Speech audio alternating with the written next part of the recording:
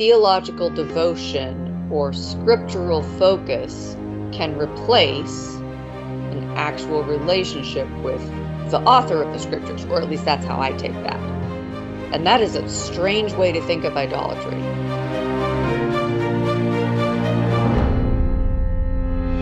Hello, this is the Adventure Through the Bible podcast. My name is Matt. Joining me today are our friends Karen. Yes. That's redhead number one. And Tracy. Good morning. And Amy. Good morning. That's redhead number two.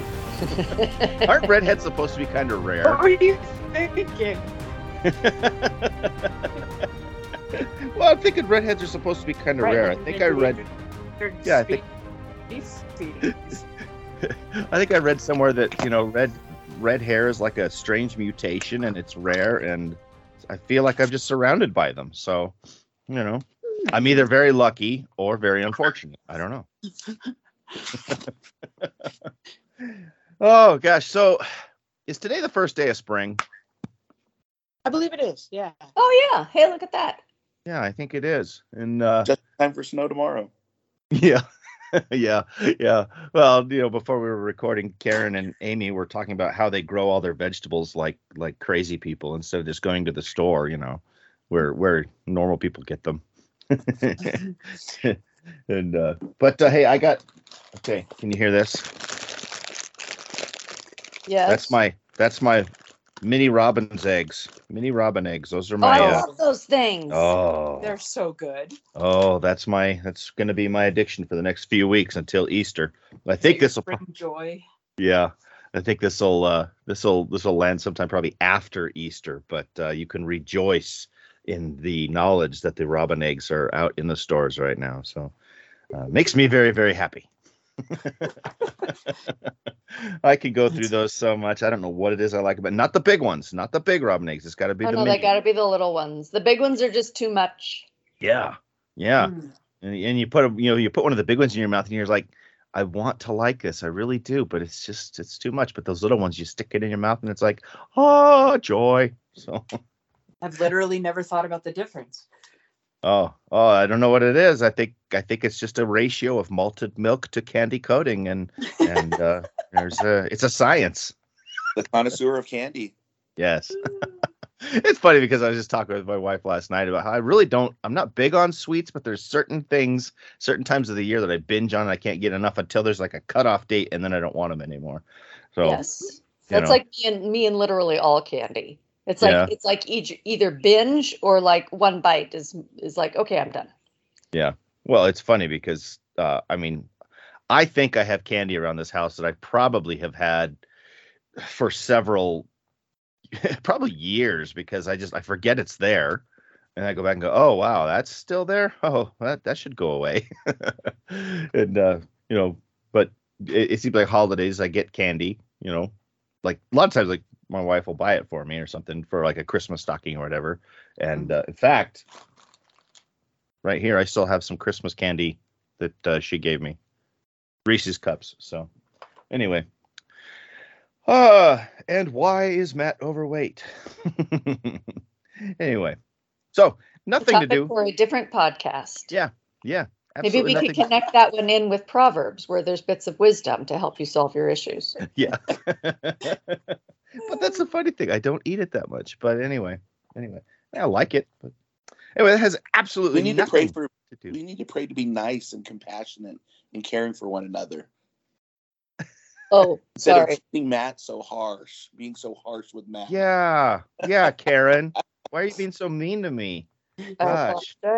We'll start next week. Okay, keep going, Karen.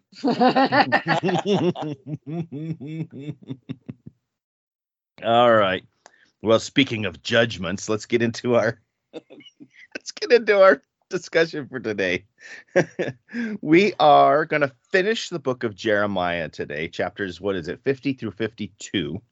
So we have been seeing for the last, if I counted right, we have been talking for about 10 weeks up till now. So this would be week 11 about the book of Jeremiah. There's been other stuff in there too. Habakkuk was in there and whatnot, but where we've watched this downfall of of Israel and Judah. We've just seen this slow progression. At least, I don't know, maybe slow to our eyes. I guess if you were there, maybe it would have seemed fast, but it was over the course of a few kings, several years. I don't remember exactly what that time, how long it was, but Israel and Judah had just been taken apart by Assyria and Babylon. And then last week we were talking about how now the surrounding nations have been kind of dismantled too by Babylon. I mean, even Egypt, which was kind of surprising to us, that such a prominent country that had been, I don't know, it's just been a big part of biblical history. It seems like, when you look at all their old artifacts, you go, wow, how in the world is it that country found itself in a downfall like that? But now, as we get into the last part of Jeremiah, it starts jumping into the future, and we're going to actually see the downfall of Babylon itself.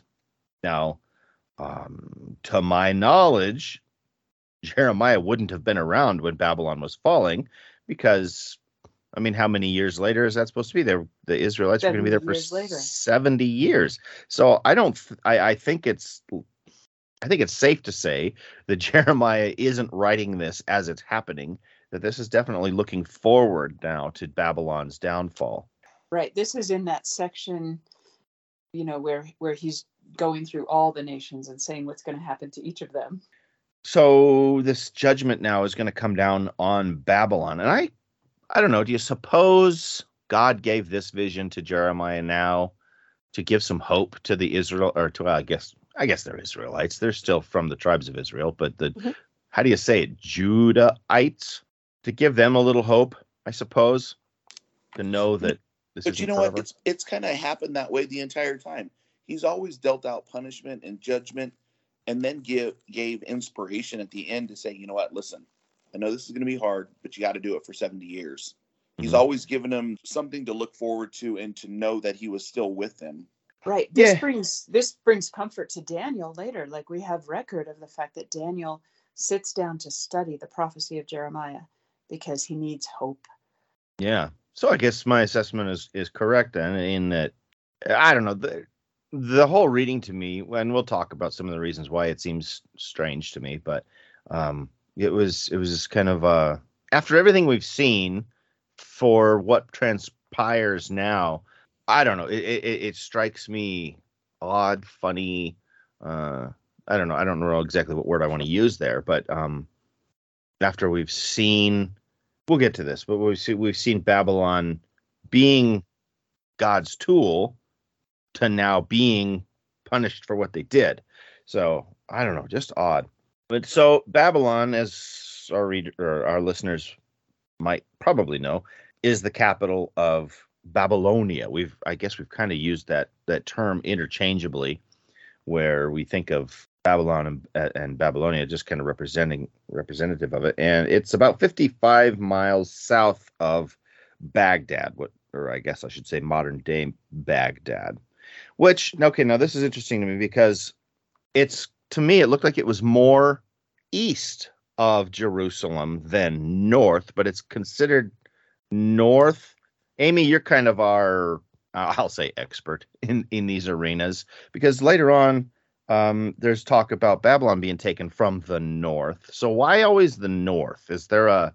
I think it's just to do with the fact that they have to come from the north east because of where all the water is.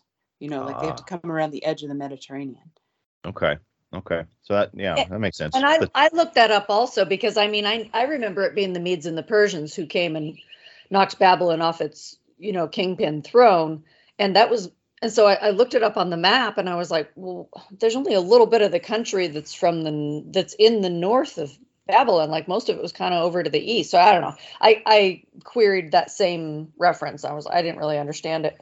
Yeah. So it's just interesting to me, because we see verse 3, and it talks about how a nation out of the north comes up against her, Babylon. And so this would be Medo-Persia. We know this from having studied the Bible before, and from understanding at least a little bit of world history. And even when we get into later in Daniel and stuff, there's going to be talk about, like, even more in the future, threats coming from the north. And so Right. I don't know. I'm just curious if there's a prophetic purpose for using north, because it just doesn't necessarily seem geographically north. But it does make sense, Amy, that they would have had to travel from a certain direction to be able to do it. So I think it's just, Jerusalem lies on that little strip of land, and then you've got Babylon and Assyria, which lie north and a little east, and then you've got Egypt, which lies, south and a little west. So it's proximity. It's not exact. But then as we go through the prophecies of Daniel 11, of course, that king of the north, king of the south keeps shifting and expanding. And so pretty soon it's larger and larger sections of Northern Europe, versus, Islam and things like that. So, Okay. Do we know which side of the city? I remember when Medo Persia came in, they came through the river under the city wall. They blocked the river and then came through the riverbed under the city wall. And that's how they got in, past those phenomenal Babylonian protection walls, which were one of the 7 wonders of the ancient world. My goodness, I looked up specs on those things this week. Those things were crazy. Anyway, that's cool. How they got in. Do we know which side of the city that was on? I don't. I don't. Yeah, I don't. I'll have to look that up. I'm curious. Yeah, that would be interesting to know. Okay, so it starts out basically verse 2, Babylon is taken. So like we've talked about, this hasn't happened yet. Babylon is taken, Bel is shamed, and by Bel they mean what we've been talking about for a long time as Baal. Merodach is broken in pieces, so we're talking about Baal and Marduk. We've talked about these two pagan? Pagan's not the right word maybe, but these other gods of the area that people were worshiping a lot, even to the point where here, it seems like here, I was reading in some of the notes in my what do we call this? The cultural backgrounds Bible, but where they had kind of combined the two gods to be Bel Marduk. So they kind of meshed the two together. But this has been taken. We're talking about how these gods are going to be thrown down, and it says declare it, don't conceal it. So this is like God wants it to be known that these false gods are going to be cast down, dealt with, done. I don't know of any worshipers of those gods past the fall of Babylon. I don't know. Are any of you aware of anything like that? I mean, to the point where I don't even know that we hardly even ever hear of them except for in the Bible. So the only thing I know is that my sister-in-law is an archaeologist in the Middle East, and she says that there has been a resurgence of interest in the Babylonian gods, and that it's more like a sort of people are curious about it. And so there's been a lot published on the internet about these various gods and whatnot. And people are trying to, it's almost like how people get into artworks. So anyway, she said it's real creepy, actually, the number of people who are interested in these Babylonian gods. Is it, I mean, it's not like they're starting up a religion again, is it? Or are they just interested in the history of it? They're not just academically interested. She said, though, a lot of them are like getting their bodies tattooed with various symbols from these times and whatnot. Oh, weird. Yeah. Interesting. Yeah. Well, wasn't it a while back? I think that sort of resurgence has come in waves over time. Like a while back, it was Saddam Hussein, wasn't it? That was like, I'm going to bring Babylon back and I'm going to rebuild and I'm going to, capitalize on that power center. And, and then he never did it. Like he built a big old house nearby, but he never actually rebuilt the city. Like he was saying, he was going into his epicenter of power. I don't know. It seems like those waves of interest have kind of come and gone over the years. Yeah. There's the birds, Karen. What? I hear the birds. Your birds are. Oh, shoot. Should I shut my window? I'll go shut. No, it's fine. Beautiful. It's fine. They're part of the show. But yeah, so I mean, an interest and a widespread religion are kind Yeah. of two different things. I mean, Yeah. we don't really see, I don't know even of, the Egyptian gods really having followers anymore, any more than the Greek and Roman gods. You know, I was looking up that this week, and all I can say is I think it comes in waves, where you have, and if you look, it's been really big, like the Ankh and Horus's Eye and that kind of thing from Egypt. Is you see that a lot on tattoos. People get that a lot. I don't think it's Yeah. necessarily that they follow the religion, but Mhm. it's the symbolism that they have, and I think it's that kind of classic retro appeal that people have, where they'll just put it on their bodies. And a lot of them, some of them do know what it means, some of them don't know what it means. Yeah, I And think that's the, exactly it. Yeah. yeah, the kind of classic flair to, oh yeah, I found this interesting and I'll put it on my body, where sometimes I think you need to be a little bit careful about that, because it's like, do you really know what you just put on your body? Right. Yeah. Yeah, I Yeah. guess I think of a lot of those old religions as being, well, to put it quite bluntly, based in Satan's power. And so, how much of that do we want to reawaken and channel?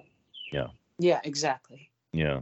Yeah. But I mean, I get at this point, my point would be that there's an interest, but not necessarily a faith aspect to it. So when it talks here about how these gods are shamed and cast down, I guess cast down maybe didn't say that, but it's my interpretation here, that their importance has been taken away. They're kind of finally dealt with at My that. impression of the ancient world is that it was, for the most part, polytheistic, Yeah. and that the flattening of one nation by another nation was literal, in the sense of this nation goes away, and symbolic or faith-based or religion-based, in that our God or gods have triumphed over your God or gods, which is Mhm. why, I mean, in a lot of these disputes that Israel would get caught up in the past, like I remember David saying, like, we're doing this for your glory. Like this battle will be for your glory. Or God saying, no, you can only win under these conditions, where it will be for my glory. So I think if you were to go back and actually be in those societies, you would find that there was, because they were so deity based, I think you would find there was a lot of religious or faith based things happening, of asserting power and maintaining that power in the eyes of the surrounding nations. Don't you think? That definitely seems to be the point a lot of times, because, well, let's see, who was it? I think it was the Assyrian king when he was besieging it, or taking out Israel, and he kept talking about, don't try to think that your God is going to save you, because Right. none of these other gods have saved their nations. I don't remember if that was Assyria. I think it was. I think it was Assyria. It wasn't that long ago we were talking about that. Yeah. And there was definitely a big my God is bigger than your God mentality going on. Well, even God, Yahweh, Jehovah, our God himself has gone there, by saying to his wandering children. There have been a few times where he said, "Oh, now you're going to call for help? Now you're going to call for help. Well, why don't you go call on that piece of wood that you were so excited about, and see if that will come save you?" Yeah. So there's been The one a that little you bit of put in that the too. fire and you used to cook your food. And Mm-hmm. so I Yeah. pulled up the map section of this for what we were talking about. So if you were to go from like Jerusalem straight to Babylon, it would be, you'd want to like almost take a straight shot east, but you can't, because there's some waterways there. Yeah. And what we're thinking is too, and kind of what Amy was saying is if you follow the waterways, it might be easier to get there. But if you go straight east, there's big areas, big waterways and lakes and that kind of thing that there isn't a lot of out there.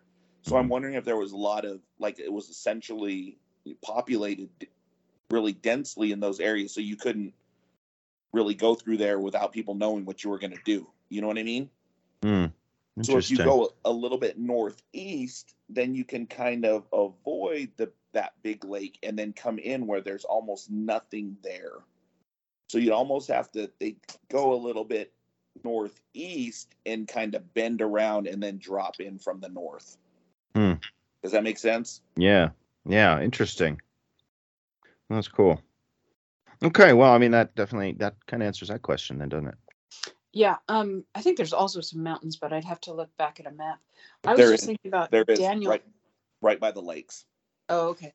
I was just thinking about Daniel chapter 5, where Belshazzar goes and gets the implements of worship that they had taken from the temple in Jerusalem, and he's using them for a party feast. Ugh. And that is when God sends, the handwriting on the wall, and that's the night that the Medo-Persians come and invade, and I think that's interesting in light of what you've been talking about the fact that that's the moment when God says, no, enough of this. You crossed the line. You crossed a line, exactly. Yeah. Because it had to do with the fact that they were dishonoring the implements of worship from the temple. And Right. there again, polytheistic, by doing that, by taking the worship implements of from this foreign god's temple, they're boldly showing their superiority in their own eyes. Like, look what we did. Yep. And we're going to use this as my my red Solo party cup, and pass the beer, please. Right? Yeah, exactly. So, very disrespectful, and intentionally so, in a polytheistic sense. Yeah, and we have a hard time relating to that. I think we have multiple gods nowadays, but we don't call them gods. So it's a little distracting. Yeah. Yeah. Let's move on from this a bit here. As we move on, it talks about how the children of Israel will come together and seek their God. So, this is looking towards the end of that 70 years then, where God is telling them, my intentions will have been complete by then. You will have figured it out. You will have realized how good you had it with me, and you'll come back, which is what God wanted all along. I mean, that's how many times through Jeremiah, how long have we've been hearing those warnings, come back. And finally 70 years of exile.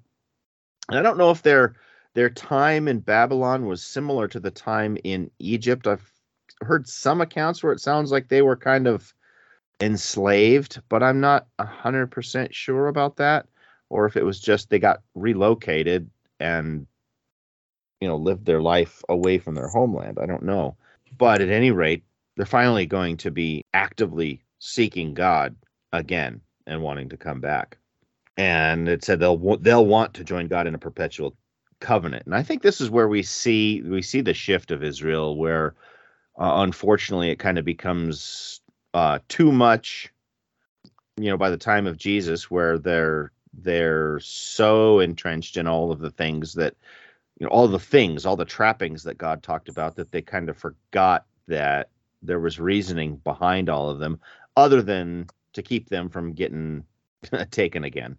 Although they ended up in the hands of Rome by that point, but they still had a certain amount of autonomy, and they held tightly to it. And I think the religious Jews, well, not just the religious Jews, but I think Jews in general today, they hold such a tight grip on their heritage now. They're very proud of it. Don't want to let go of it. Is that what you mean by trappings? Well, I mean, when I say trappings, it was all the important stuff of the temple services, the laws, keeping the laws exactly right, going overboard on making sure that you didn't take too many steps on Sabbath, for example. and even today, some of the things I've heard about that they do over in Jerusalem on Sabbath, like you're not supposed to push a button on an elevator to make it go up and down, because that's work. And so on Sabbath, the elevators stop at every floor. so that you're not actually working to make it happen. Or like telephones in hospitals, rather than just pushing the buttons, they have this weird peg system that you put a peg into a hole so that you're somehow indirectly making the electrical connections to make a phone call. And it just seems like it's so overblown, so overboard, that the whole point, it seems to be missed. But it seems like because of this time in Babylon, because of that exile of 70 years, a whole generation or two, even possibly, being pulled away from their homeland that was, supposed to be theirs. Now they're like, we want to be right with God. We're going to do everything we can to be right with God. I was along with that, I was reading in another book that it just, based from this exile, and like you're saying, they wanted to do everything possible that they could do. And I think that we got in that self aspect again, like they always do, that we've seen so many times before. They thought they could earn their salvation by making it so legalistic and having so many rules, and then lost sight of God's true character. Yeah, that's kind of what I'm saying. They've lost sight of the character.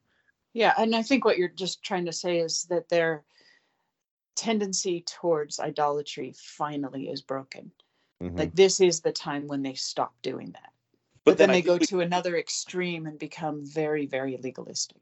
Yeah. And I think too, it's like I think we talked about it just last week, is that you can make anything your idol. Mm-hmm. And I think they made the laws and the legal aspect their idol. Yeah. Yeah. I remember Jesus saying something along the lines of, this is quite the reality check to me. He said something like, you search the scriptures because you think that in them you have eternal life. Right. But they're actually teaching you of me. So even theological devotion or scriptural focus can replace an actual relationship with the author of the scriptures, or at least that's how I take that. And that is a strange way to think of idolatry. Right. Yeah, it is, because you're thinking, our human nature says, I'm doing all the stuff, I'm doing all the right things, I'm gonna do the stuff so I get into heaven, and we've completely missed the point, completely missed the mark, and it's just another form of idolatry. And I don't know. I wonder why we tend that way. I don't know. That's a deep a theological and psychological discussion to have some time. But think about your definition of faith. If faith is, trusting in him, but you don't really trust in him, you think, I've got to do this and I've got to do that because otherwise he's going to fry me, or, that sort of thing, because you don't really trust him. So, I think that's exactly where it stems from, is just a complete failure to believe that he's good. Yeah. Well, I guess that goes all the way back to Eden then, doesn't it? Yeah. Interesting. Well, I do believe in what they sort of loosely refer to nowadays in our current understanding as the God gene. I do believe that that's part of us biologically, that we were created with a need to worship something. There's a space inside of us where we reach for higher.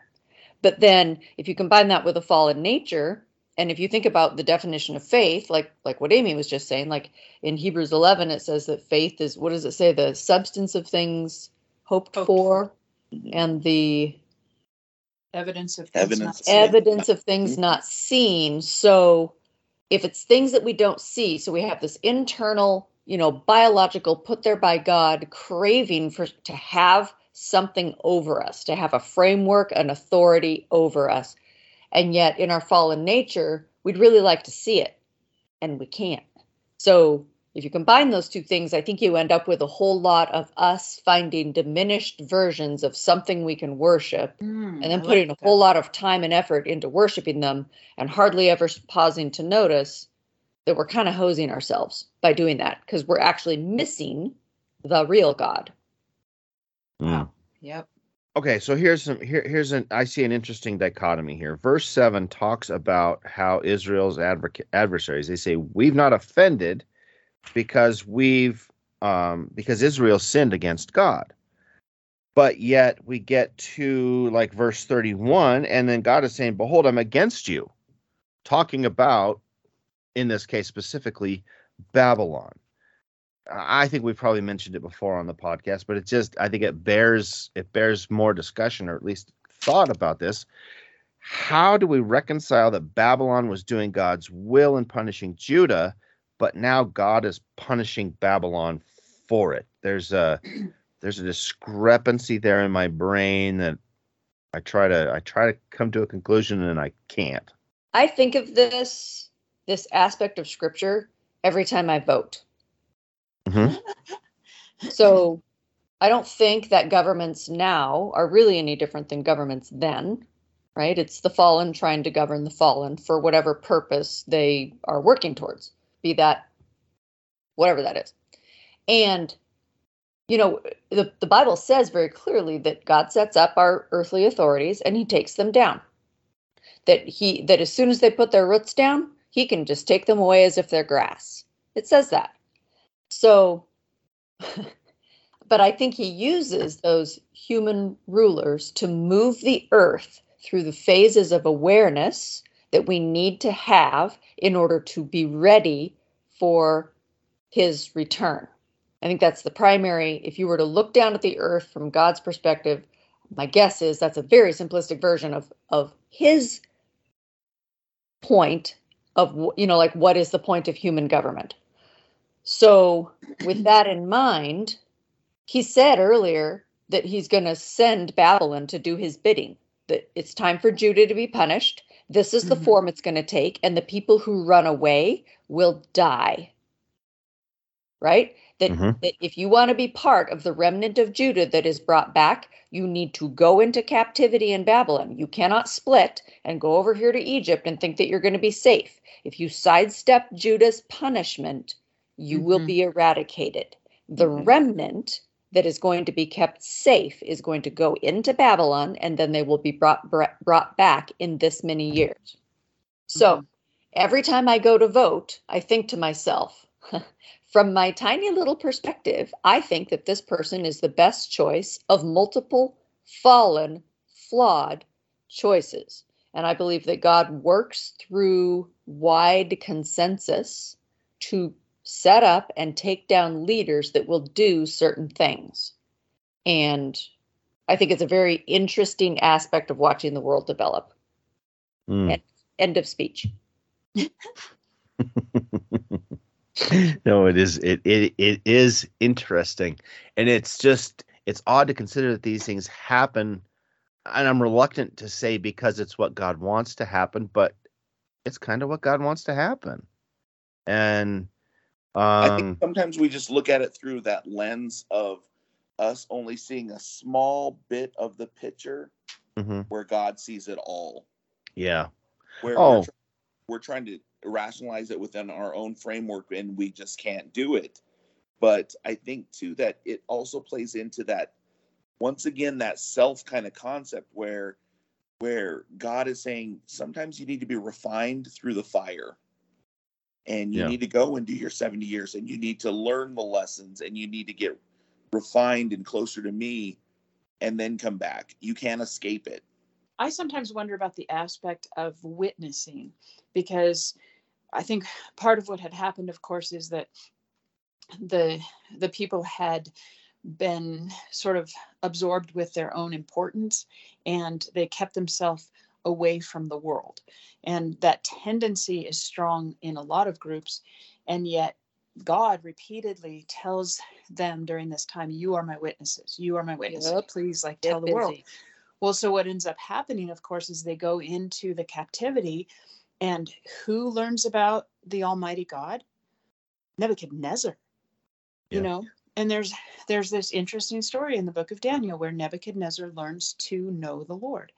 And it was like, that is an aspect of it that we don't always remember. Their sinfulness is what Jeremiah mostly talks about. But throughout the Old Testament and much more in the New Testament, we're told that, our purpose is to go tell everyone, hey, God loves you.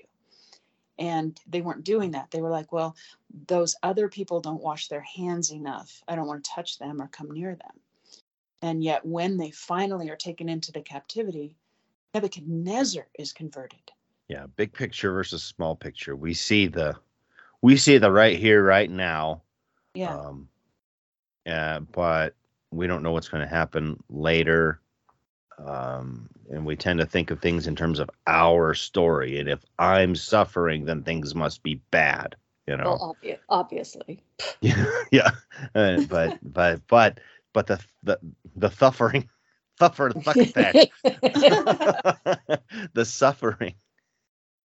the suffering often builds character for us, I guess. And we don't like to think of it that way. So two things. I think that's spot on, that observation that the message is supposed to be God loves you. Let me introduce you. The message is not supposed to be God loves me. Look how many times I washed my hands. Like, that's not it. That's not the message. So that's just a reaction to what you guys were just saying. What I was actually going to say a while back was, there's a text in Revelation that talks about how, after the second coming, like the first 1,000 years in heaven is going to be spent with the saints judging. Mm-hmm. Right? The judgment books are opened, and the saints get to see the unabridged version of what happened on earth finally. Mm-hmm. So, like, if you think about just the shenanigans that people on earth and the governments and whatever have gotten up to just in the last 2 years, don't you think it's going to take 1,000 years of combing over those books to even start to make sense of what we've seen? Like, half the time I can't even figure out where the truth lies. You got one side shouting about this and the other side shouting about that, and it just seems like the divide between the two quote unquote sides is getting wider. Like, well, you're either for this or you're against this, and there's no in between. It's like, well, how come there isn't any in between? I kind of don't like much of anything that's going on. You know what I mean? So I think that when I look at situations like, Judah, you deserve a spanking. Here's how you're going to be put over God's knee, right? Babylon's going to come get you, and then here's what's going to happen, and it's going to last this long, and then he's going to bring you back. And then don't worry, because at the end of that, he'll punish your captor. And then sure enough, here we are again. Here's what the punishment of Babylon is going to take place. How's it going to look? Here's what's going to happen, blah, blah, blah. And don't you think that's happened multiple times through history? And don't you think it's happening now? And oh my goodness, give me a look at those judgment books, because I'm so tired of being confused. Well, I just think the other side of that maybe is that we will someday find out all of the factors that came into people's decisions. Like, we don't always know what sort of abuse that someone has suffered or the fears that they're working under. And that during that time when we're able to look deeply into causes, we may find out that someone that on the surface just looked like horrible human being was really a hurting human being. And I think there's going to be a lot of that. And I think Jesus was so good at that. He would go to the most unlikely individual and cut right to the chase as far as what was hurting them. And suddenly they were set free.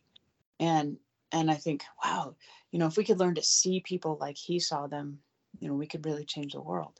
Mm-hmm. Definitely. We tend to forget that people are the way they are probably because of things that have happened in their past. And they are, even if they're horrible people, or we view them as horrible people, right, something got them to that point. They probably didn't come out of the womb that way. Probably. And if they did, let's hear it for genetic influences. And how do you judge that? Did they even have a chance? Right. So anyway, so one more thing before I know we got to move on, but so one more thing. I just was reading this text in connection with something else yesterday, but it came to mind. So 1 Corinthians 4:5, therefore judge nothing before the time until the Lord comes, who will both bring to light the hidden things of darkness and reveal the counsels of the hearts. Amen.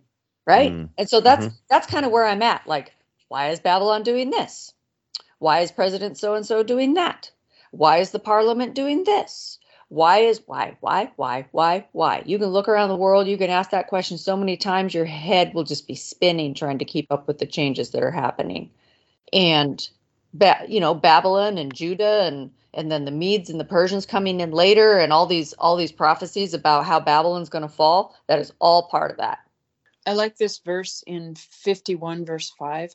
For Israel hath not been forsaken, nor Judah of his God, of the Lord of hosts, though their land is filled with sin against the Holy One of Israel. So even in the midst of all that, he is letting them know, I still got you. Yep.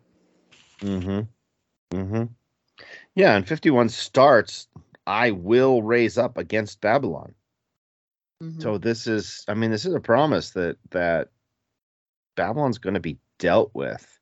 And I can only imagine at the time of people being carried off, we've seen Judah carried off sort of slowly over the course of, I don't know, was it years. 3 or 4 kings, but years. And as people just have seen the nation just taken apart, and kings hauled off, and a new king comes in, that king gets hauled off, and it's all coming from Babylon. Then to hear that, no, don't worry about it, I'm going to take care of Babylon, it'll be okay. Okay, easier said than if you're the one that got carried off, right? Oh yeah. That's where it gets messy from the human perspective. It's like, there's a lot going down here at the tiny level, and when you're in that, it sure is hard to keep that bird's eye view thing going. Like, if God was God, couldn't he have stopped it from happening in the first place? Why did he? That's is one he of the in power, or is he not in power? There's some questions. Yeah, that's one of the big arguments that people have even now. It's always, why does God let bad things happen? Well, when we were talking about Habakkuk, I think we talked a lot about that, why things happen that we view as bad.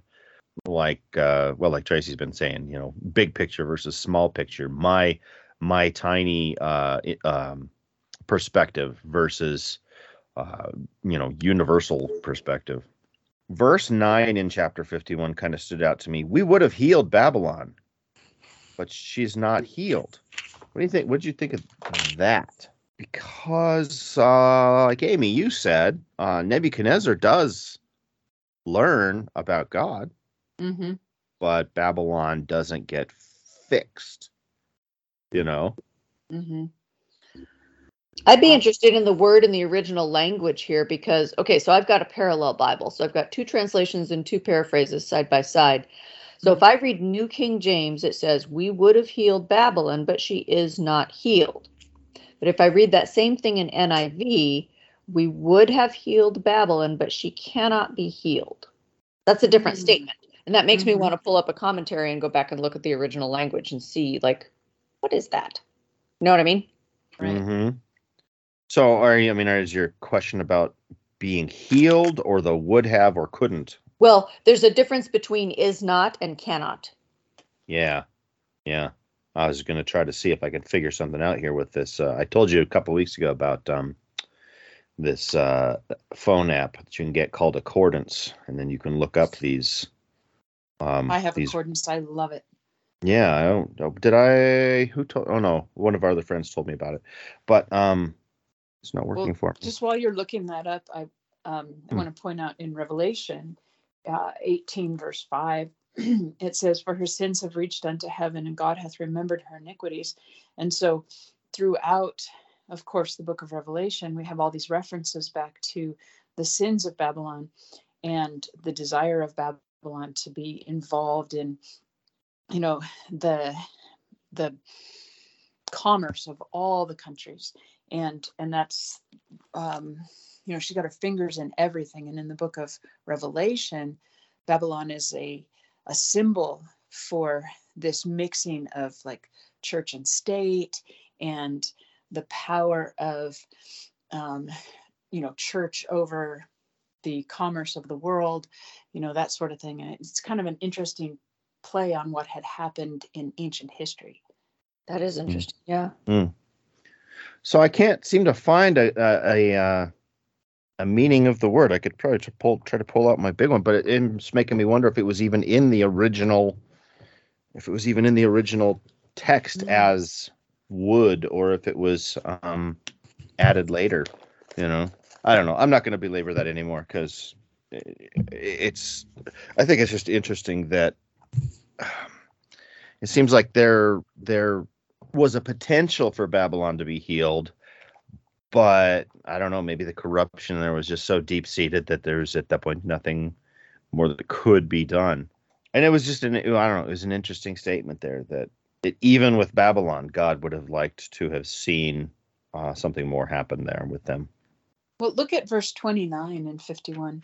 The land shall tremble in sorrow, for every purpose of the Lord shall be performed against Babylon, to make the land of Babylon a desolation without inhabitant.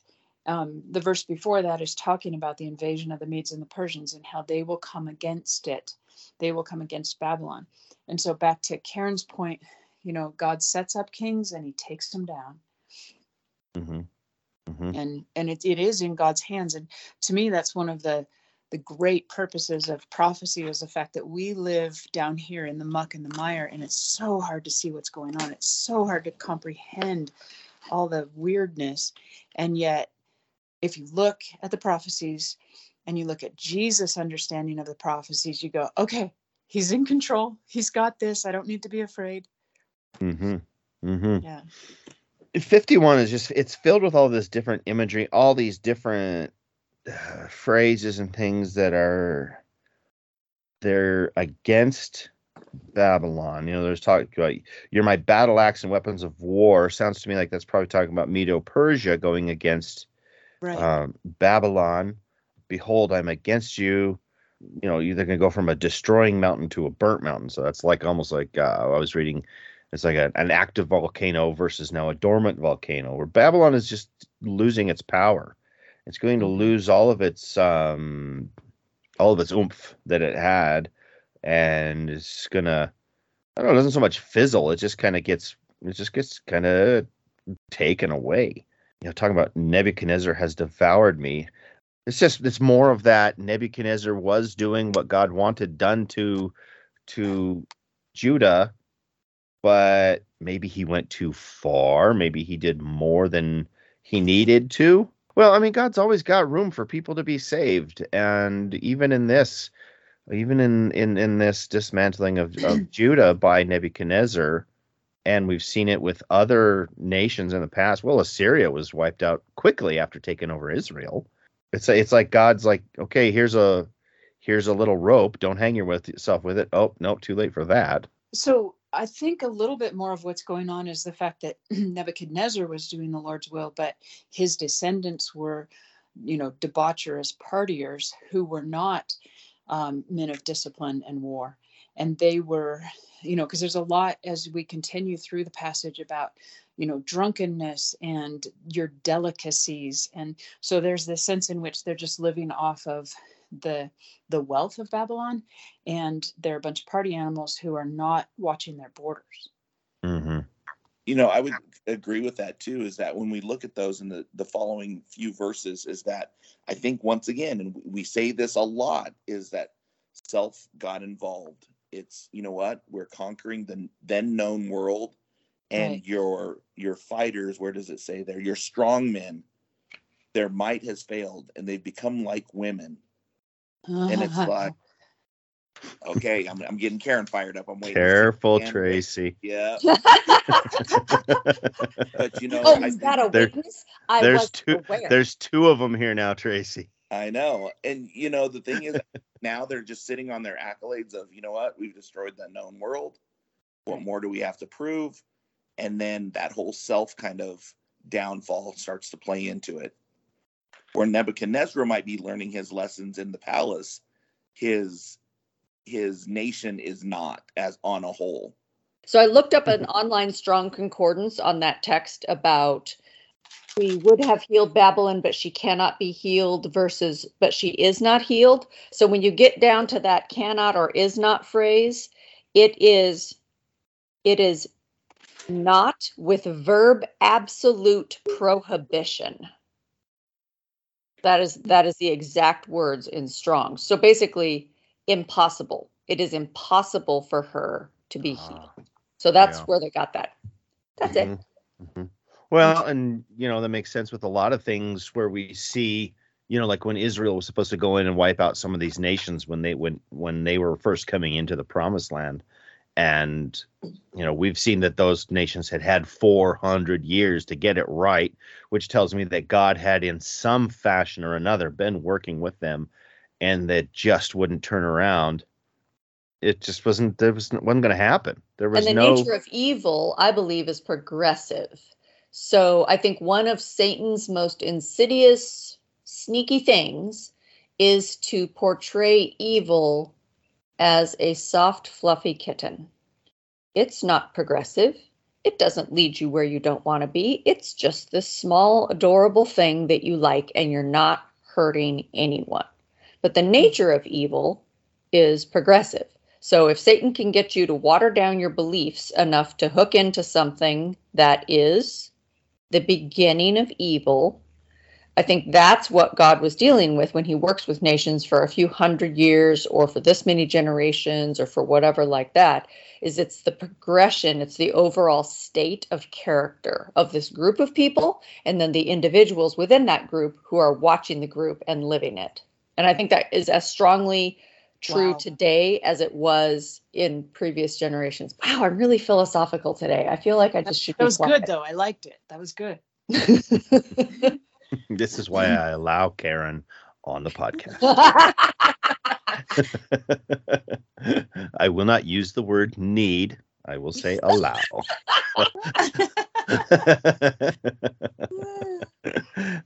She's pretty smart. I like it. Yeah. So basically, I mean, we are seeing that Babylon is going to have its downfall. It's not going to happen for another 70 years from the time that well, I'm guessing that from the time this is written, it's going to be approximately 70 years, because does that 70 years begin as Judah was starting to get taken away, or does it begin after Zedekiah? Bible. Maybe it would say, because I mean, this has been going on at least since Jehoiakim.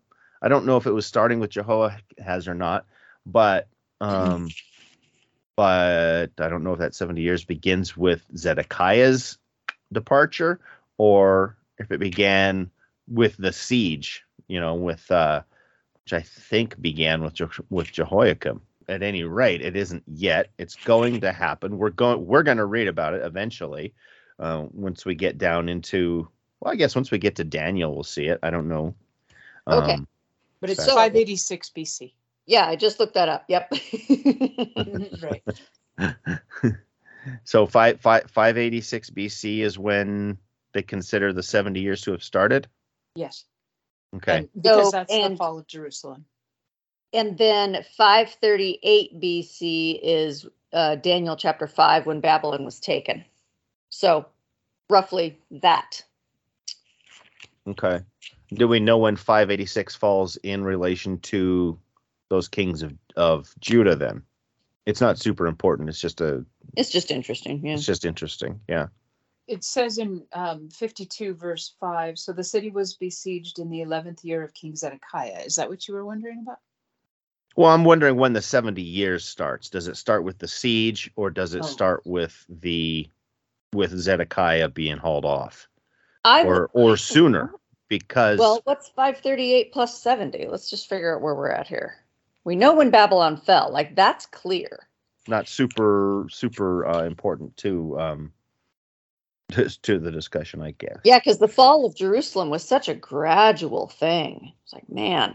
Mm-hmm. It wasn't a sudden deal. It was, we got puppet kings set up who were the next, probably going to be the next in line anyway, but they sort of were set there as puppets, and then they didn't want to play ball. Like Zedekiah actively rebelled, and then he tried to run off, but they captured him. Was the 70 years? I might be mixing up my prophecies. But was the 70 years the one where it said to the going forth of the command to rebuild? Mm-hmm. Yeah. Okay. So maybe it's not Well- over when Babylon falls. Hmm. Right? Well, Because it wasn't a Babylonian king that gave the command. right, because you get the Well, native anyway, Persians so- in there, and I think we're mixing up two things, because the command to go and rebuild Jerusalem is the beginning of the 2300 day year prophecy. yeah. And of course Daniel's living in the time of the 70-year prophecy of Jeremiah. Yeah. So I'm getting confused as to what we're trying to find here. But I think it's pretty clear that when Nebuchadnezzar full on invades Jerusalem, he besieges the city, and then he comes in and he burns down the temple, and they take all the implements, and that's 586 BC. So I think he invades 3 times, but the full invasion, when he actually comes into the city and burns down the temple, is 586. Okay. Well, just a bit of interest there. Just curiosity, but not. that'll teach you. Yeah. Matt wants to know something.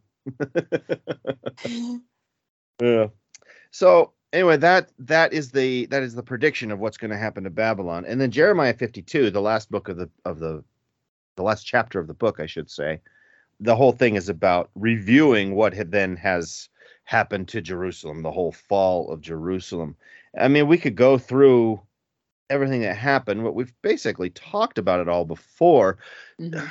And so, I mean, unless there's something really big there that sticks out to you, to me, I'm just curious about the emotional quotient here, where we have watched as Abraham was promised a land. We have watched as Jacob's children went into captivity in Egypt. We've seen them come out. We've seen them build up a nation and then get split up into 2 pieces, and a very brief time of glory for them. But we've seen this rise and fall, and we've been talking about it for quite a while. But then just this final fall, this final gradual fall of Judah through the book of Jeremiah, is there an emotional quality to it for you? Because it kind of is to me. It's like I don't want to say letdown. It's I don't really quite know how to put it into words, I guess, but where we've seen this glory and now we've seen it kind of gone. Yeah, I would say, it's horrible here in the middle, around verse 9. Nebuchadnezzar comes in and here's Zedekiah, and Jeremiah's been warning them over and over again, don't put your trust in the Egyptian gods. They can't save you. They can't save you. Submit to Babylon. And then here he comes. Here comes the king of Babylon. He takes Zedekiah captive and puts out his eyes. Mm-hmm. He slaughters his children in front of him and puts out his eyes. And I can't imagine anything more horrible, but he really made the wrong choice. He was told over and over again, trust in God, and God says submit to Babylon. And he just wouldn't do it. Yeah, we see Zedekiah's eyes put out, his children killed, so that's the last thing he sees. That's awful. And we see the temple and the city get plundered and burned, and people getting carried off. Some of them are left behind to take care of land, but everything that was any kind of wealth for Israel is carried off, to the point where, I mean, they're busting up those what they call it, the sea, that big bronze. Oh yeah, that thing was huge. You'd have to bust that up to. Yeah, there's no way they carried that off. They probably broke it up and carried it away. And bronze now, where stuff was at one point gold, and so even that hasn't happened quickly. Maybe that's a lesson for us to take from this too, where our downfalls don't generally come quickly. They come from a series of, a lot of times, just bad decisions. Poor choices, exactly what I was going to say. Poor But choices. that's what I was saying about the nature of evil before. Like, if Satan came at us and evil always looked evil, rather than just looking like a small sidestep in this moment to something that you want anyway, right? If that was the case, then no one would do it. Like only truly evil people with horrible intentions would engage in evil, would engage in sin, stepping away from God's law and priorities. But instead, I think that's one of the reasons that it says in the Bible, woe to them who call evil good and good evil, because humans fall for it, and then it skews their choices, and the next thing you know, they've stumbled off the path into the weeds, and the next thing you know, they're lost. But yeah, I think that's one of the more sinister ploys of Satan, is to just simply make evil not look evil. Right. Yeah. Because it doesn't. It's not the big acts of evil that we get taken up in. It's those little choices that get made, and it's the small cute sins that make sense in the moment. Yeah, exactly. So I think that is a kind of a lesson to us to watch out for those things, and don't let them keep accumulating. Find those times when God is telling you to turn around and come back. Listen when he's saying that. Don't get to the point where you have to have everything taken away before you've learned your lesson, because that's really where the nation of Israel and Judah is at this point. They've just had to have the toys taken away. They couldn't handle them. They just stopped listening, and so we don't want to fall in that same boat, and it should have us considering maybe where we are in our life. How close are we to having to have the toys taken away? Because if we think we're doing everything great, got some news for you. We're probably not. And even if you personally are doing well, how's your nation doing? Yeah. Well, and how do we define doing well? How do we come up with a definition of I'm doing just fine? If everyone who did right in their own eyes was doing, how did that go? Well, every time it said everyone did right in what was right in their own eyes, we've seen how it always went bad for the nation. Always went south. One last little tidbit here that I thought it was interesting, where it talks about how many people were carried away by Nebuchadnezzar. And the total is only 4,600 people. That seems like a tiny amount of people. Did you see that in, I think it was verses 28 through 30? Yes. I mean, is that just me? Or do you think we're only talking about the city of Jerusalem? I mean, we tend to think of it as this giant city, but by today's standards, it probably wasn't that big. But it just doesn't seem like very many. But yeah, I kind of wondered. Famine. Sorry. No, go ahead. You probably know more about it than I do. No, I was just wondering, like, how many died in the famine, and then, of course, there was some cannibalism and things that went on during the siege of Jerusalem, and so how many had survived, and then I guess those questions go through my mind. And isn't this also, sort of the third time that the invasion has encroached on them, and were there others taken? That's a good point. So maybe it was like this time he took these last 4,600 people. I don't know. Well, no, because let's see. That's there's the total. In the 7th year of Nebuchadnezzar, he took a little over 3,000. In his 18th year, he took just over 800. Okay, and in his and then in his 23rd year, he took about just under 750. So I don't know. That just didn't seem like very many people. But maybe there weren't that many people living in the city. I don't know. Just I was just surprised by that number. I would have expected. I thought the same thing. Yeah, I would have expected more, but I don't know if it's staying relative to the city itself. Maybe it makes more. Maybe it makes a little more sense. And then, of course, those numbers being depleted by people dying from other stuff going on at the same time. I don't know. Just an interesting thing to happen. But so, yep, we have seen. I think this is basically it. I think this is basically we've seen the downfall of Judah at this point. I don't know that we really revisit it much. I think we shift now into that exile time in our readings. So there's it's sort of like, to me, coming to the end of a book. I mean, we're coming to the end of Jeremiah, but when you've seen the rise and fall of something and it's done, I don't know, it almost leaves like an empty spot in my heart, because this was supposed to be this great thing for God, and these people were supposed to be having this amazing way of serving God and showing the world what God is all about and what he's like, and when we see that it just ended up in utter failure. It's gut-wrenching. Yeah. So I'm not alone on that. Well, and like I said before, the Jewish people still remember back to these things, and so a lot of their festivals, maybe that's the wrong way to put it, but the things they observe now are in relation to this exile time. I think, not 100% sure, but while we're recording this, I think the Jewish population would be talking in their time of, I think it's called Purim, where they are celebrating Esther. Mm-hmm. Esther? Yeah, Esther, and the way that she was able to influence the king that she ended up marrying, and being a huge influence for the people of the time. The Jewish people haven't forgotten it, and we shouldn't forget it.